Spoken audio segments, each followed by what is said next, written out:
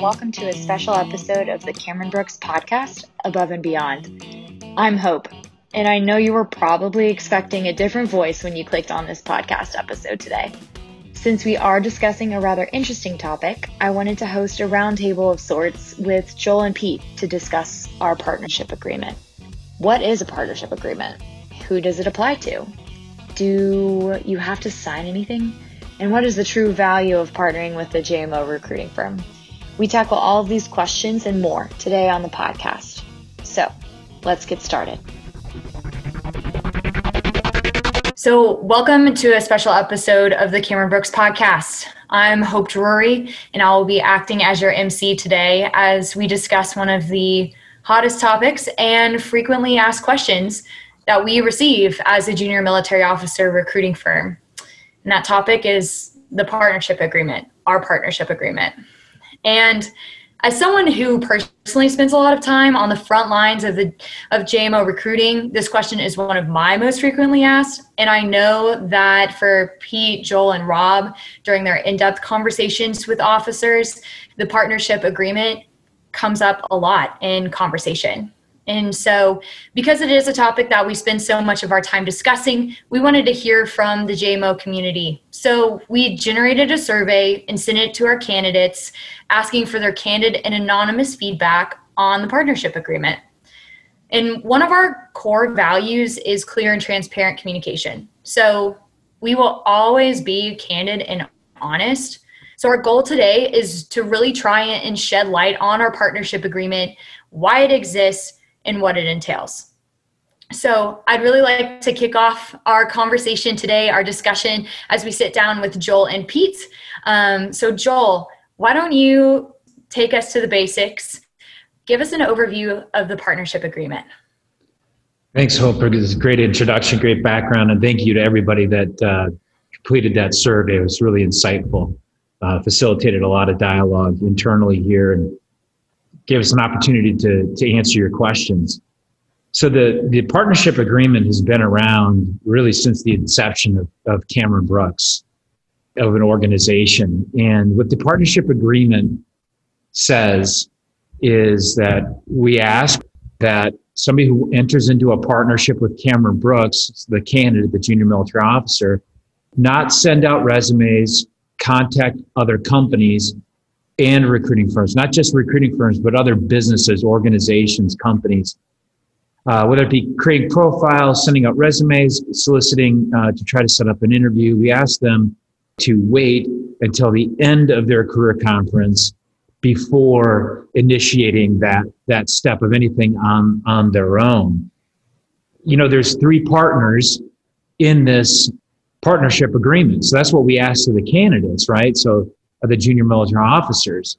And there's a lot of trust that they put in it, but there's also a requirement from Cameron Brooks. There's a commitment in there as well that we will facilitate excellent preparation, that we will have a world-class development preparation program, that we will spend a lot of one-on-one time with each candidate, that we will also not only never give their spot away at a career conference, but we will be their partners through the rest of their career. I mean, Hope, you know that we talk to our alum that have been out there sometimes 3 years, 3 months to sometimes 20 years. The companies also have a requirement. It's not in the partnership agreement because this is between the candidate and us, but our client company group says, you know, you got to come to the conference with open positions, with decision makers to that career conference that are good fits with the junior military officer. So they have a commitment. Ultimately, in the end, this partnership agreement is to drive a win for the military officer, a win for the client companies, and obviously the only way that we win is when they both win. Hope, if I may, I know we've been talking for a little bit here. I wanted to explain the why. Why do we have an agreement and other sources, whether it be recruiting firms or service academy conference, whatever they may be, why don't they have an agreement? And why would we be the only one out there that does that?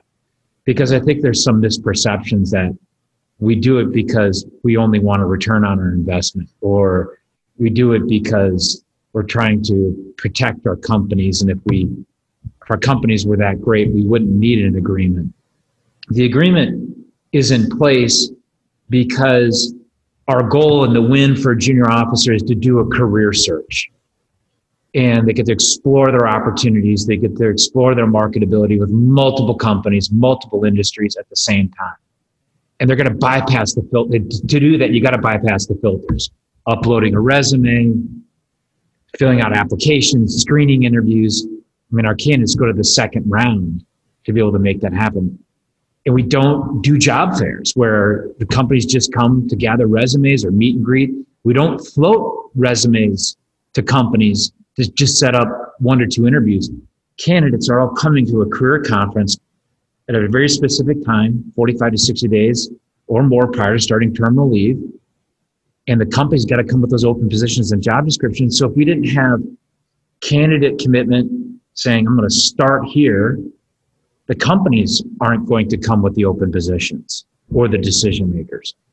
Candidates wouldn't want to agree to the agreement if the companies weren't going to be there with those open positions and the decision makers as well. So the way it works is there's a lot of trust the candidates put into us, and we aim to earn their trust as well.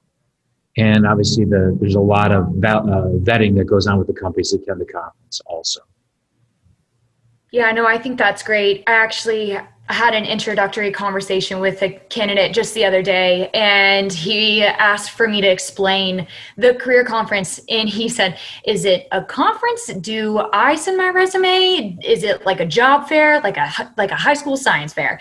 And I had to laugh at that one because obviously there are a lot of different perceptions and different, conferences out there. And I think we're a lot more high touch, obviously, with the career coaching and the interview prep and the whole DPP, which all just factors into the partnership there. So it's just really more involved, the program as a whole. And so the partnership plays a huge part in that. Kind of to segue into the next portion of the podcast, you mentioned that there are 3 partners. And we talk a lot about there's a mutual exchange of value. And I'm a visual person, so I kind of think of the 3 partners as an equilateral triangle. So perfectly congruent. There has to be an equal amount of push and pull for it to be the perfect triangle. So I think it'd be really helpful if we dove in a little bit into the JMO as the partner, as one portion of the 3 partners. So Pete, I know you spend a lot of your time on the phone with candidates discussing this. So I'd really love for you to just kind of dive in. If I were a JMO and I were asking you, okay, this is great, the partnership agreement, I understand, what is the value that I'm kind of getting out of this? What's my exchange of value? Right. And I think it's an important thing to appreciate this idea of an exchange of value. One of the things that officers ask all the time is, why do you have the agreement? And Joel starts to go into that and explain kind of the 3 parts of it. And when I start talking about the partnership agreement with someone who is a year or maybe 2 from getting out of the military, it's easy to align themselves with the agreement because of what we'll do on the front end together in the partnership. And so things that we engage in that officers really appreciate about the partnership agreement really starts to talk or get into the development and preparation program. This is the service that we provide to military officers, and it encompasses a lot of things. And so it's a curriculum-based program that involves self-analysis, skill development, interview preparation, a resume writing service, so we can get into that and talk about that a little bit. It involves regular meetings with experts. That is Joel Junker, Rob Davis, and myself, who spend all day, every day, helping officers explore different career fields, prepare to interview, expand their business knowledge. So we spend a lot of, again, time, energy, and effort working through a very intricate curriculum-based program in order to help military officers way on the front end, upstream, understand their marketability, number one, and then practice communicating and expressing their military experience to corporate America. Joel, why don't you chime in there? Help me. Where am I missing? What else do we do? Well, I think that the tremendous amount. I mean, I think you mentioned everything that we do, but it's not just what we do; it's the knowledge of what's baked in here at Cameron Brooks. I try to stay up to date as much as I can of other options that are out there for officers and things like that. But if you look across a team here of the immense amount of knowledge that we have, I've been doing this myself for over 21 years. Mary Lou's been here for, I think it's 43, something like that, and maybe off 44 years. Chuck Alvarez has been doing it for 26. Rob just celebrated his 10th. Pete, you're on your 8th. I mean, you add up all those together, it's just a lot of industry knowledge. And so in those, baked in the development program, baked in the resume process, into the mock interviews, baked into all of that is this tremendous amount of knowledge. And that's all pre-conference stuff too. I think if you were to go ask people that have gone through a conference itself, they'll tell you that there's really 3 parts. They see the development program that you guys just mentioned, all this stuff, and they see all the value from it. Well, what people don't recognize is how much that 4 days of the career conference, they also learn and they grow and they develop simple things like how to, answer a question in an interview question, how to communicate and how to ask questions, how to break down job descriptions, and all those things that they ultimately learn about industries and companies too. So I think there's a couple of those things that also that value comes in. Mm-hmm. I would say the last thing, which we touched on, Hope, I'm sorry you're going to jump in there. No, go ahead. I do think that it's harder, like you said, a year out, Pete, but I wonder if I'm a JMO, I didn't quite get this either when I was JMO. Roger Cameron would say, listen, we'll mentor you for the balance of your career. And I think about a gentleman named Bobby Eisenhart that just took a pretty high level position with the company that makes Sam Adams beer. I helped him through the interview process with that. Bobby got out in 2011. Just helped one of our alum that was navigating and downsizing it nationwide to actually stay at Nationwide and get a promotion. And I think there's tremendous value that you have. I think that's it, right? You have a partner that has walked up and down, up this mountain thousands of times. We know the path. We know the trail. It's not all the things that we do on the trail, but we know the pitfalls to look out. And once we get you on the trail of corporate America, it's not like, okay, hey, we're done. Right. Yeah, it's funny.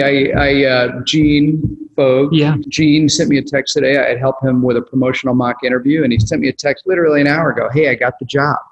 Awesome. Kevin Wheeler is now down working for a company in San Antonio, help him transition as he's managing his career. And so I don't mean to kind of pile on what you got but all I'm saying is we spend a fair amount of time post-conference helping people navigate, free of charge, by the way. I mean, if we're talking about money and services, I mean, I have conversations, as do you, as does Rob, with people all the time, like, hey, can I get a little bit of your time? Absolutely.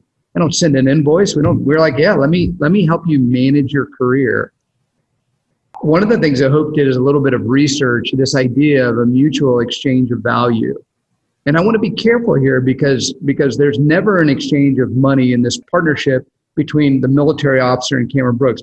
But you did a little bit of research, and maybe you can share with us. Okay, let's just say I was out on my own and I was going to pay for some services to help prepare to transition. Tell me what you come up with, Hope. Absolutely. So, of course, putting myself in the job hunter's shoes, I immediately Googled mock interview prep, courses, and then resume writing services. And my jaw absolutely hit the floor when I was researching these numbers, because these are things that we offer candidates as part of the partnership. So obviously no cost to them. But I was looking on one website, and for a master, quote unquote, master coach session, which was a 75-minute Skype session and one mock interview prep, quoted $600. And we have multiple conversations with candidates leading up to a conference, multiple mock interviews, things like that. And I work very closely within our in-house resume consultant as well.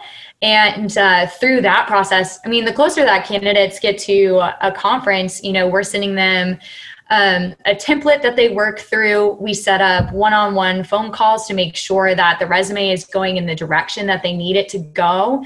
And we edit and edit again to make sure that it's absolutely perfect. But those resume writing processes and just packages that you can buy online range from $900 to $1,500.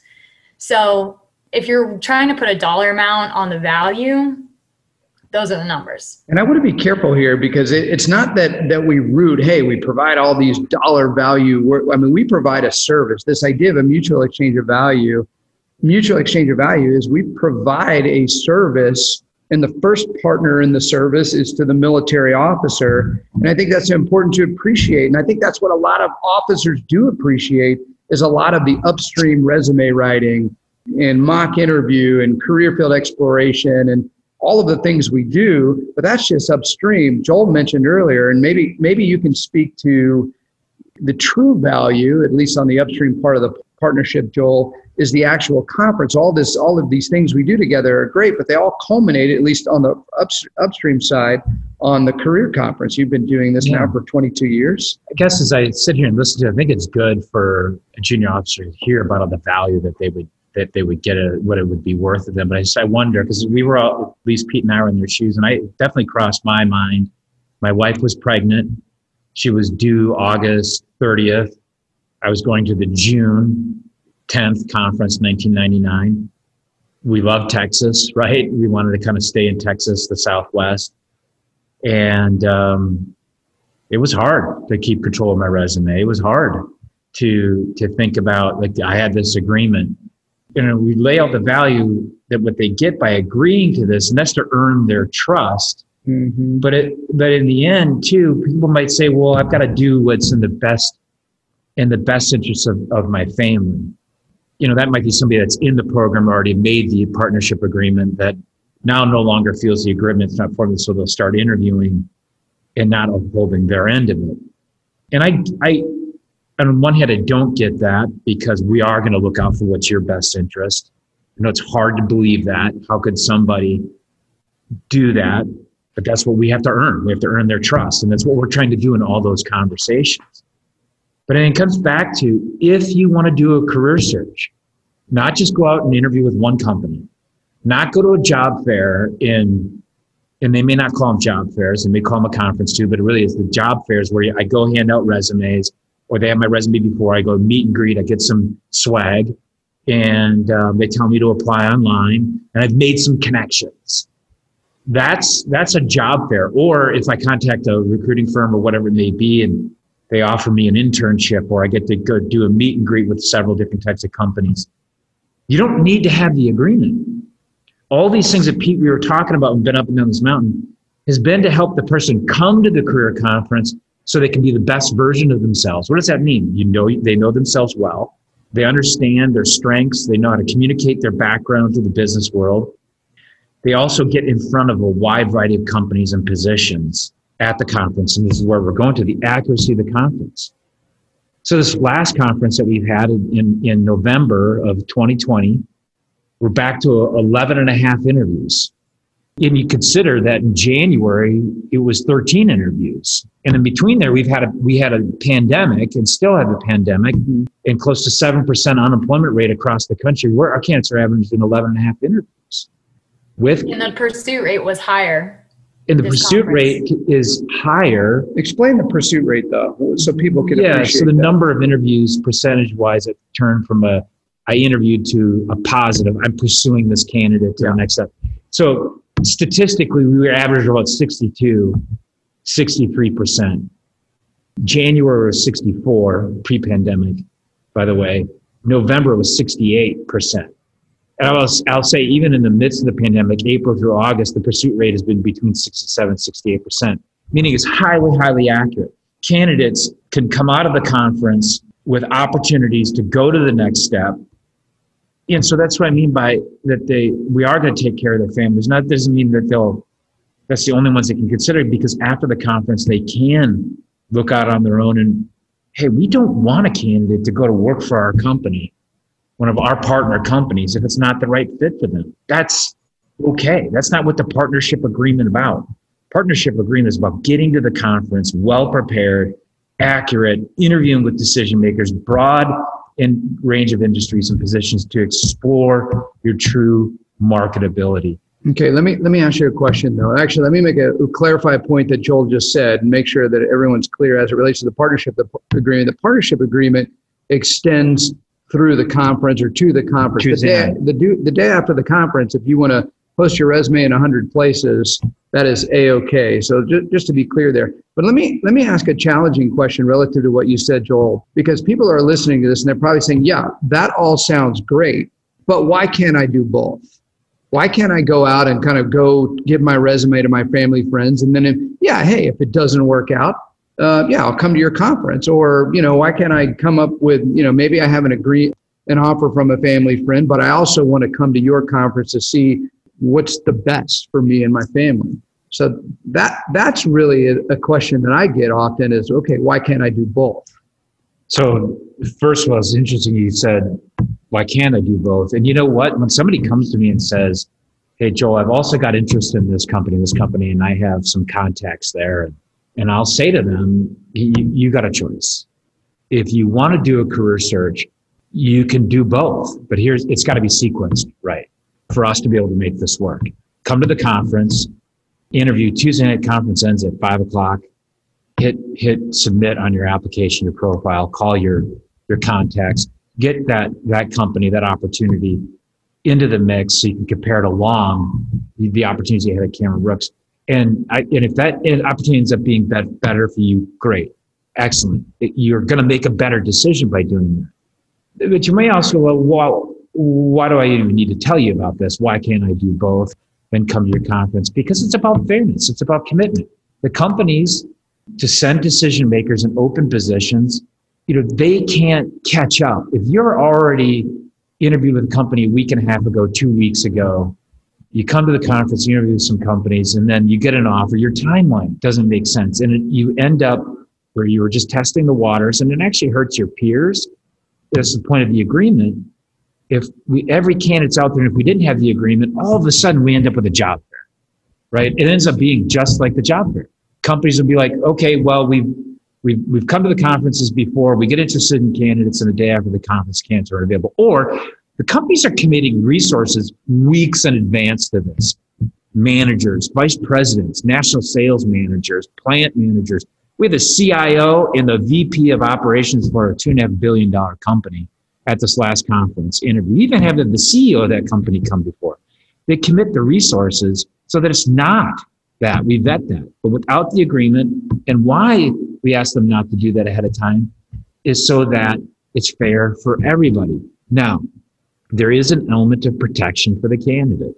Recently, candidate, he's done everything well. So this is not a ding on him. It's just more of an example of what can happen. He came to us late. He had already applied to several companies. He had a very strong interest in this one medical company that was coming to our conference. And he said, hey, I can't get anywhere with them. Can you get me in front of them? And I said, I can't. You're already in the system. You've already submitted a profile. Companies don't take profiles from multiple sources. So if you're blasting your resume all over the place and doing interviews ahead of the conference, you could really muddy the waters. And companies actually will walk away from you if you come at them from multiple directions, because they kind of question, what are you doing? What's your strategy? And there are companies value our partnership as well. They don't want to get in between us and a candidate. And we certainly don't want to get in between a candidate and a company. Okay, I thought that was a great overview of the first of three partners, the JMO. And so the second of the three is going to be our client companies. Why don't we dive into that part of the partnership a little bit? It's interesting about our clients. They don't sign a partnership agreement, right? Basically, what they agree to, though, is they agree to come to a career conference or attend a career conference with at least one open position. And I think that's an important thing to appreciate, right? When a company comes to the conference, they're not window shopping. They're not necessarily like, hey, if we find someone, maybe we can find an open position. When they come to the conference, there is a requisition position. That is a tangible opportunity or position in a specific location with a specific boss and a specific salary and a specific set of responsibilities and a specific start date. And I think that when a company comes to a career conference that committed, with an actual physical open position, they want to know that when they're coming to the conference, the officers that they're interviewing, they have an opportunity to hire them. Right. And I think we may have to define what does open position mean? What does it not mean? So there was an officer right before the last conference. She did attend the conference, but she called me thinking, well, I don't know that I can partner with the agreement because I'm a part of this MBA program and there's a job posting for this major IT company in Austin or North Austin, and I think it's a great fit for me. And I said, well, tell me why it's a great fit, whether they're posting for people with logistics backgrounds and one of the degrees in the master's degree program is an MBA focused on logistics would be a great fit. I said, send me the job description. And so I looked at it and it ended up being just a aggregator for gathering resumes. It was just this, hey, if you got a master's degree in logistics or an MBA in the last year, we have these 12 different types of positions. That's not an open position. That is a company just saying, we constantly got this up, aggregate resumes. That is probably a 1 in 100. The resume will get through. There are other services that have fairs, and companies will come in, give presentations. They send a talent acquisitions person, and we've worked with some great talent acquisitions person. But in the end, they're not the decision maker. The hiring manager is. On occasion, we get a talent acquisition person at our conference only, but it's very rare, and that person comes with power. Yeah, oftentimes they're either a director, I should say empowered, not powered. Empowered to make decisions. Yeah. So this is a position like this is a sales territory in Shreveport, Louisiana. This is a plant manager in Knoxville, Tennessee. This is a production manager designate to be the plant manager in Atlanta, Georgia. This is a real job, real salary. It is open, and I am the person that gets to make the decision who goes to the next round. Why is that important to the JMO? Again, I think this should be about the companies, but why is that important to the JMO? Well, when you're getting out and you're 68 days away from starting terminal leave, you don't have time to waste sending out resumes, going through the filters, or going to job fairs. That's activity. That is not accuracy. That is activity. So you're talking about the value of the companies. We make sure that they do that. And they come with those open positions. They can't let them stay open. They're supposed to be creating value. There's an expectation they come to Cameron Brooks that we say you're going to see roughly this number of candidates, this type of backgrounds, because the candidates have committed that they're coming. We use the candidates that are coming, backgrounds in our system that say we're coming to that, to then go to the companies. We use things like location preferences. So sometimes people bring that up. Hey, what about my geography? We do use people with, hey, this looks like a good West Coast conference. We use their academic backgrounds, their military backgrounds to go get the companies to come to the conference. And so they commit. Vice presidents, GMs, directors. Well, let me even jump in. I'll give you some specific examples. This is just from the very last conference. These are all Cameron Brooks alumnus titles. VP, Global Engineering, Director of Consulting, Manager Consultant, Senior Director, Managing Partner, Senior VP, Principal, VP of Sales, Senior Area Director, Executive Director of Development. That's just the Cameron Brooks alumnus who have come to the conference. So the other part is when these companies are bringing open positions, they know what they're getting in the leadership of a military officer, oftentimes because they're a former JMO themselves, or they have a lot of experience bringing military officers into their company and helping them to grow to higher levels of leadership.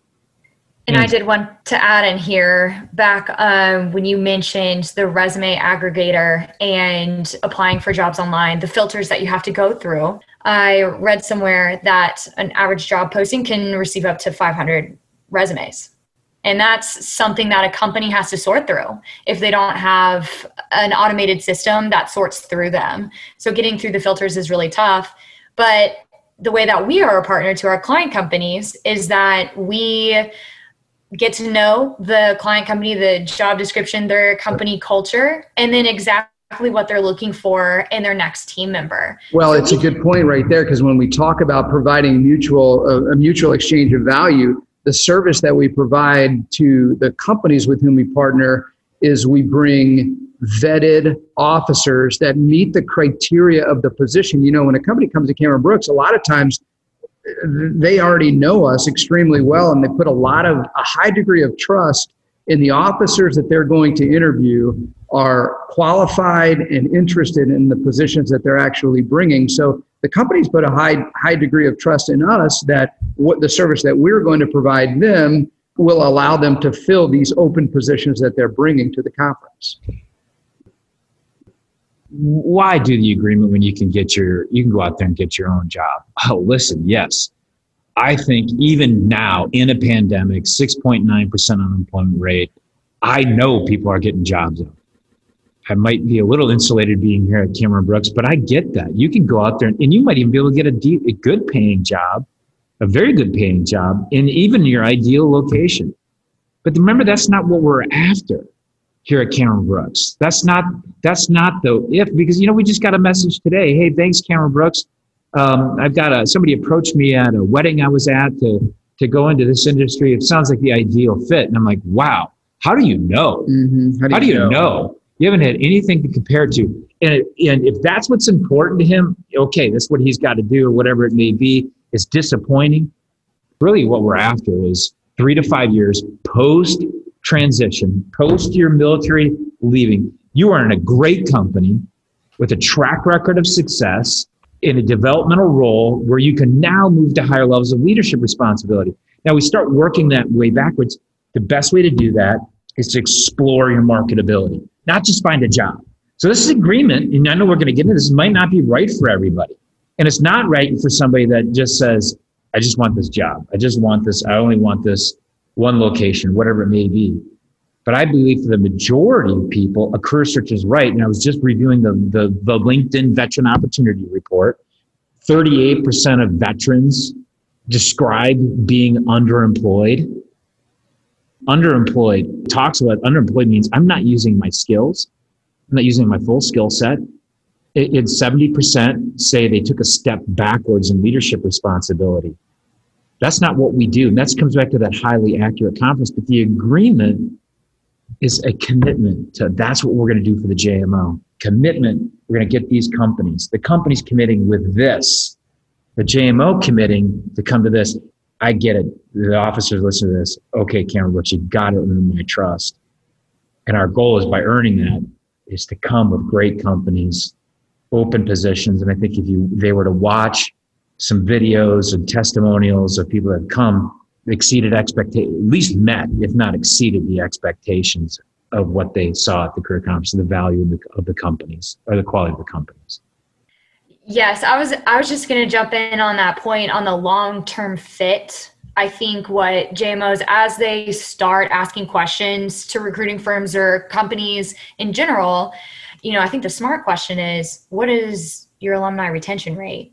That speaks to the quality of position and the fit of the interview and the company that the JMO is matched with. So I think that's just a smart question to ask if you are at that point in your search for any JMO out there. I think it's important. The last time we measured it after year one, it's 98%. After like 3 years, it's in the low 90s. So the third partner in the triangle is Cameron Brooks. We know this partner really well. We are this partner. Let's talk about Cameron Brooks's role in the partnership agreement.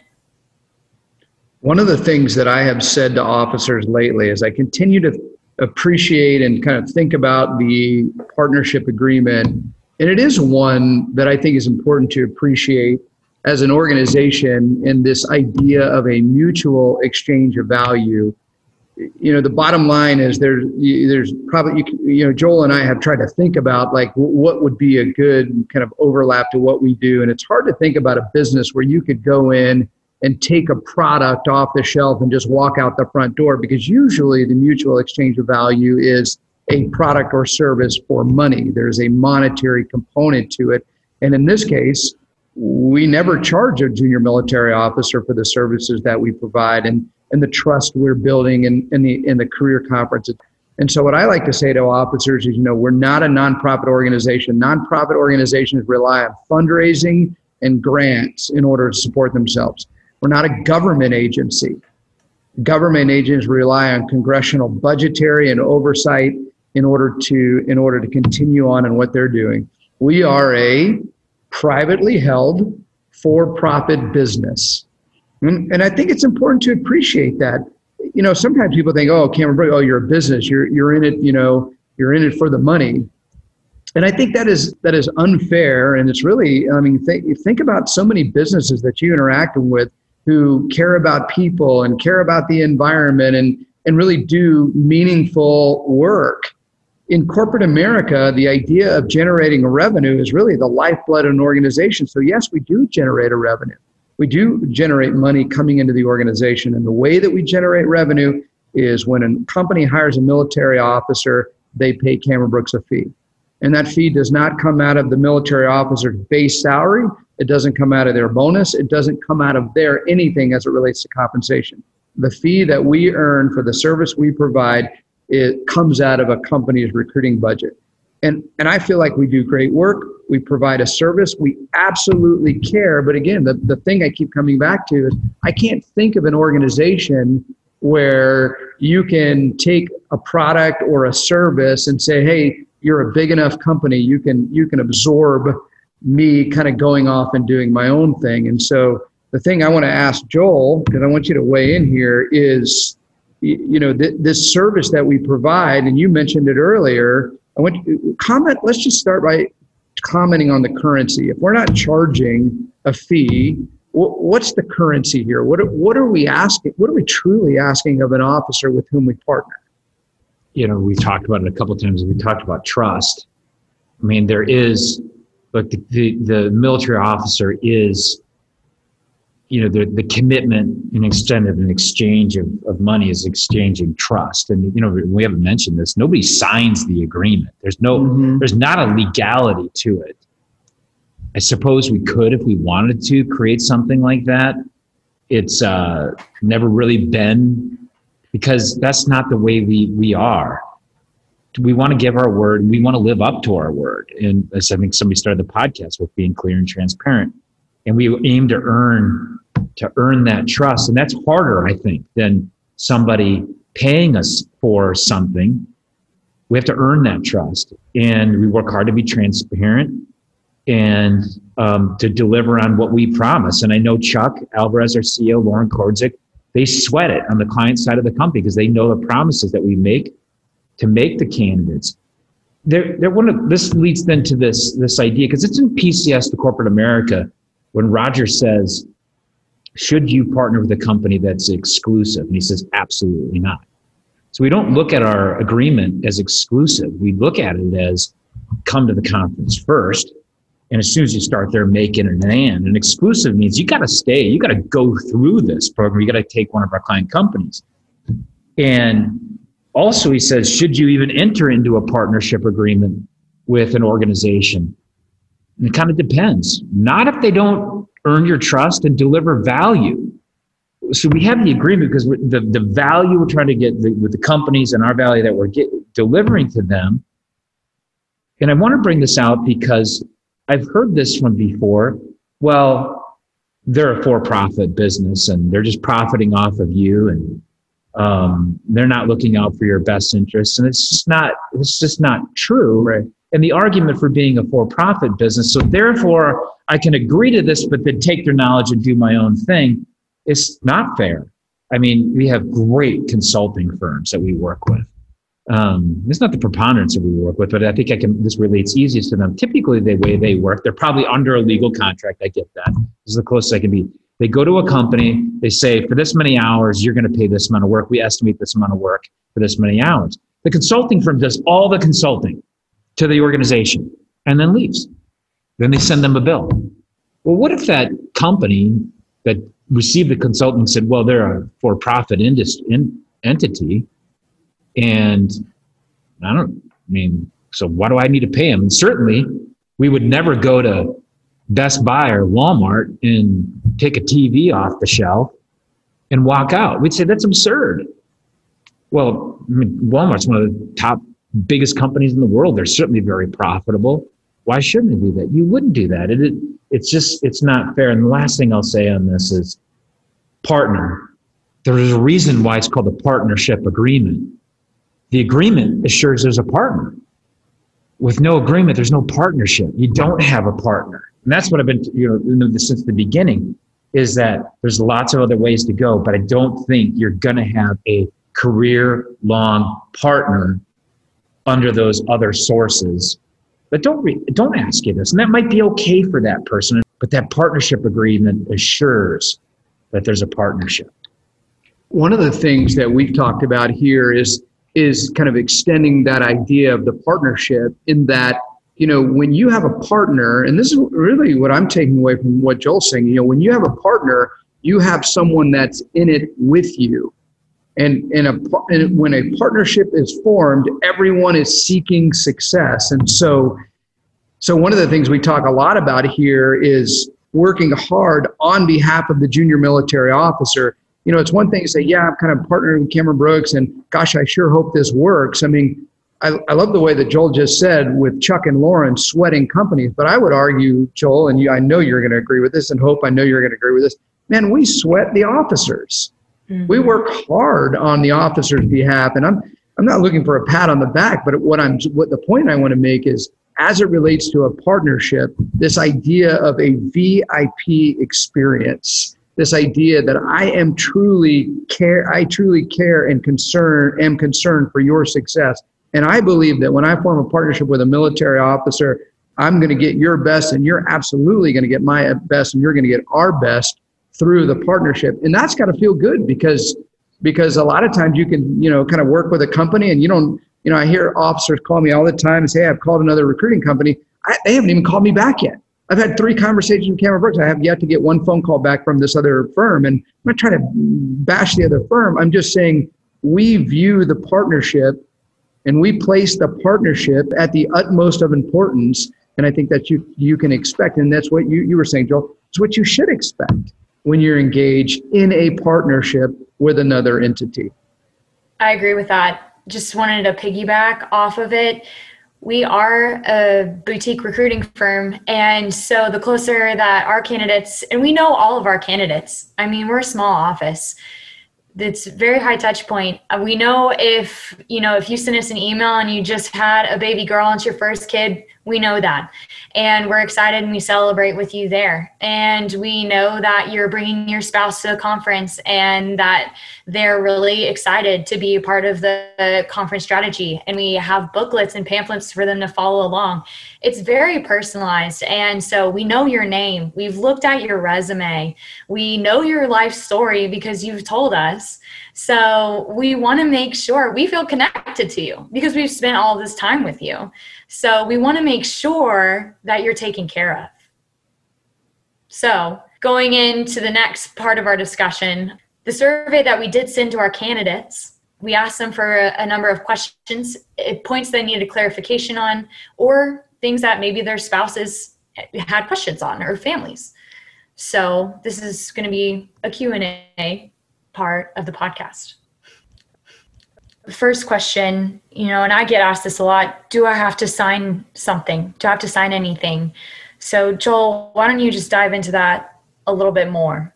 So when somebody starts into the Cameron Brooks program, generally we explain the agreement verbally and give them the why. Not to the in-depth that we just did here, but we give them the why.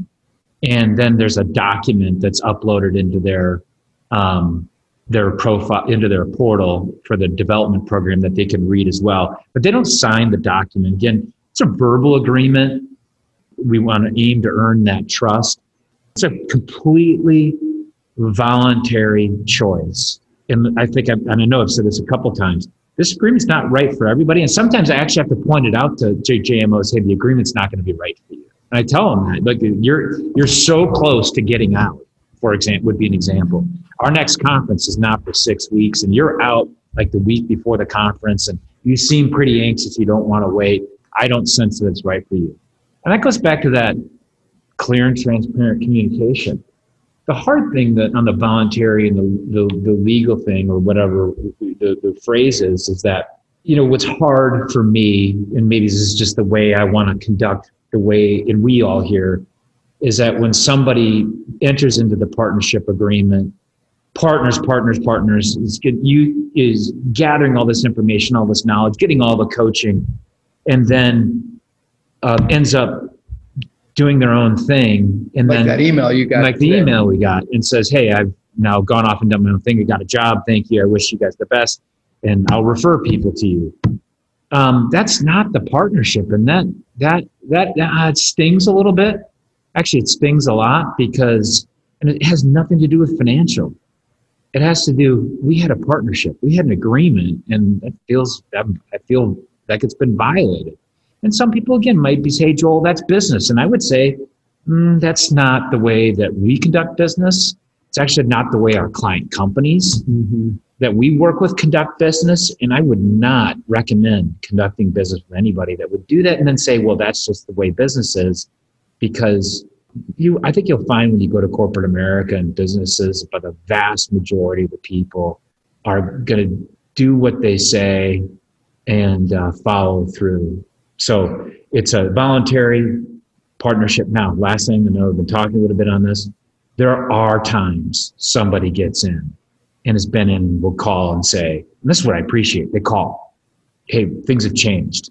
I'm staying in. My wife, my husband, my spouse, my son has this going on. I've got to be in this location. Not a good fit. I'm going to go do my own thing." I get that. I understand that things change. It's more of the partnership is the trust is lost and the trust is broken that we're talking about here. Okay, moving to question number 2. What if I'm not satisfied with the job offers? That feels really unrealistic. I want to be as transparent as I can and answer that question, but without a specific job, it's hard to. But it feels unrealistic for 2 reasons. Number one, when someone's interviewing with on average of 12 interviews with leading companies in open positions, the likelihood of finding multiple opportunities that pique their interest is high. But I think the other piece, and maybe this just plays into it, as it relates to the accuracy of the career conference that Joel mentioned earlier, when an officer comes to the conference, not only do they have just, on average 12 interviews, but it's not just a random set of interviews. There is a painstaking and multi-week process that ensues that ensures that the companies and opportunities that an officer is interviewing with is aligned with their interests, with their desires, where they see themselves. Location is taken into account. The functional nature of the work is taken into account. And so it's not just hey, let's keep our fingers crossed and hope for the best. There is accuracy in the companies that an officer is interviewing with are aligned with what he or she is looking for. So I guess I can't say that it would never happen. And Joel, with 22 years of experience, I'd love for you to jump in here, but it's not overly realistic. I understand why the question was asked in the survey. It's just not overly realistic relative to the way the process works. But what do you think about that? Again, hopefully I can step in to be the voice of the JMO. They're trying to mitigate risk. Right. And it does happen where people, when I say satisfied, I think people are pleased with the career search process. They're pleased with the opportunities, but maybe one just didn't hit them in the gut. What happens then? Well, remember on Tuesday night after the career conference, you can send out resumes, contact other companies, do anything you want and run them right along there. Absolutely. And we are not going to do anything. We will, let me say this, play that straight up with our client companies. Absolutely. We will represent you with integrity to our client companies if you do that and in your best interests. And if in the end you find the job offer on your own, that's your best fit, heck, that's how we get a lot of our new clients sometimes. And 3-4 years down the road, they come back and hire from us. But what happens if you're not satisfied? What will Cameron Brooks continue to do? Well, one thing that we do occasionally is that we do refer people to other companies that were not at the conference, because we usually have 2 to 3 companies that hit us after the conference. We take a look at that. And there is a consideration to come back to another conference if it makes sense. It's not common because typically if you weren't pleased with the offers or the opportunities or it didn't work, the timeline between one conference to the next probably doesn't make sense to wait till the second one, but it definitely would be considered Yeah, I love it. Roger Cameron used to say, with that agreement, we're going to leave no stone unturned to help you be successful in your transition. And I tell myself that all the time when somebody agrees with me. I committed to leaving no stone unturned. I do think that there's one more thing. It doesn't necessarily go directly to the question of what if I'm not satisfied with the job offers, but one of the things that we know, and this may be a little hyperbolic, but you go to a career conference, you prepare to meet companies, and then you interview with 12 companies over the course of a 2-day period, and you get a PhD in interviewing. Not only do you get 12 opportunities to practice interviewing, but you also really get to evaluate 12 different companies, leading companies who have open positions. So you get a lot of practice understanding what an actual development candidate role that's commensurate with your level of experience, what that actually looks like. And again, that's not necessarily what if I'm not interested in any of the jobs I interview for, but it certainly speaks to the value of the career conference. Okay, moving right along to question number 3. Does the partnership agreement align with internships, or how does it align? Right. So just to be clear, we've seen a lot of opportunities through Hire Our Heroes and other groups where an officer will have the opportunity before they start terminal leave to go and do an internship with a company. So the question is, does an internship align with the partnership agreement? It's hard to know. I would say that it makes the situation very complex for a couple different reasons. Number one, the intention of an internship. I mean, think about just an internship when you're in college. The intention of an internship is to get experience in order to garner an offer for employment. And so the idea that you're going to do an internship just to do the internship and not receive an offer, it's not really, I don't think it's truly the intention of the internship, but I've never been through that program.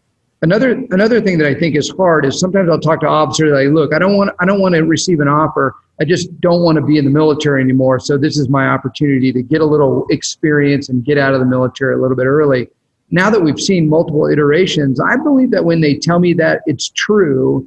But then what happens is they go to the internship and they build relationships and they start doing work and they get comfortable and they like where they're at. And they're like, well, I know I told you that I wasn't interested in receiving an offer, but that was before I actually got here. Now I'm very interested in receiving an offer, so I'm just going to do that. So I think that, what I say to officers, and Joel, I want to hear your thought on here, but I really do think that to a large degree, an internship, there's gray area, and it certainly muddies the water as it relates to your ability to stay faithful to the partnership agreement and kind of live up to your side of our partnership agreement. Tell me what you think about that, Joel. Well, we probably need a separate podcast on our experience of watching internships and what they get with Cameron Brooks. So we should probably make that an episode. But I think that everything always depends on the spirit of the agreement. And if your intent is to do the internship and to get a job, and the Cameron Brooks conference is a safety net, then that's again, this goes back to trust. And then there are some internships where they won't turn into jobs, and it's a good opportunity to kind of get alleviated. I get doing that. If you can do the internship and it's not really something that you're totally interested in, or you would like to consider it later along with the Cameron Brooks one, well, then you just got to interview for it, the full interview for it after the career conference.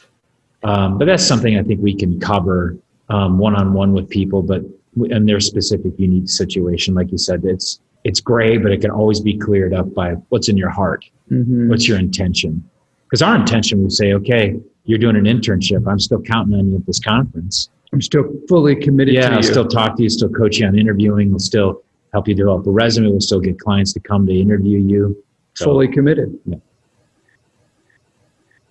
So jumping off of that one, the next question was, what about networking on my own, like specifically through LinkedIn? I think for a large part, we've covered it. Some of these questions, as I'm looking at them, we've covered a lot about them. Networking is an interesting word, because sometimes people will say, well, I've done some networking in order to increase my knowledge about a certain company or a certain industry. And what I have found is sometimes it's like totally innocent and innocuous, and that's great. You did a little networking and no harm, no foul. Other times I've found networking kind of result in job offers, and it puts an officer in a hard spot where they're trying to make a decision. Do I live up to the agreement that I made with this company, or do I just go to work for the company that is now pursuing me?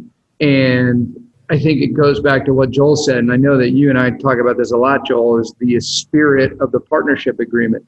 Again, you don't sign the agreement with pen and ink, but you do sign the agreement with your commitment. And so, again, it comes back to the spirit or to the heart of the agreement and your willingness to live up to your side of the agreement. Okay. Our final question here will be, what if I violate the agreement? Yeah, I think I actually read this. Do I get blackballed? No, you don't get blackballed. I mean, and I think that's it, right? The teeth, if you will, of the agreement, really, we can't bring you to a conference because we can't have the double standard.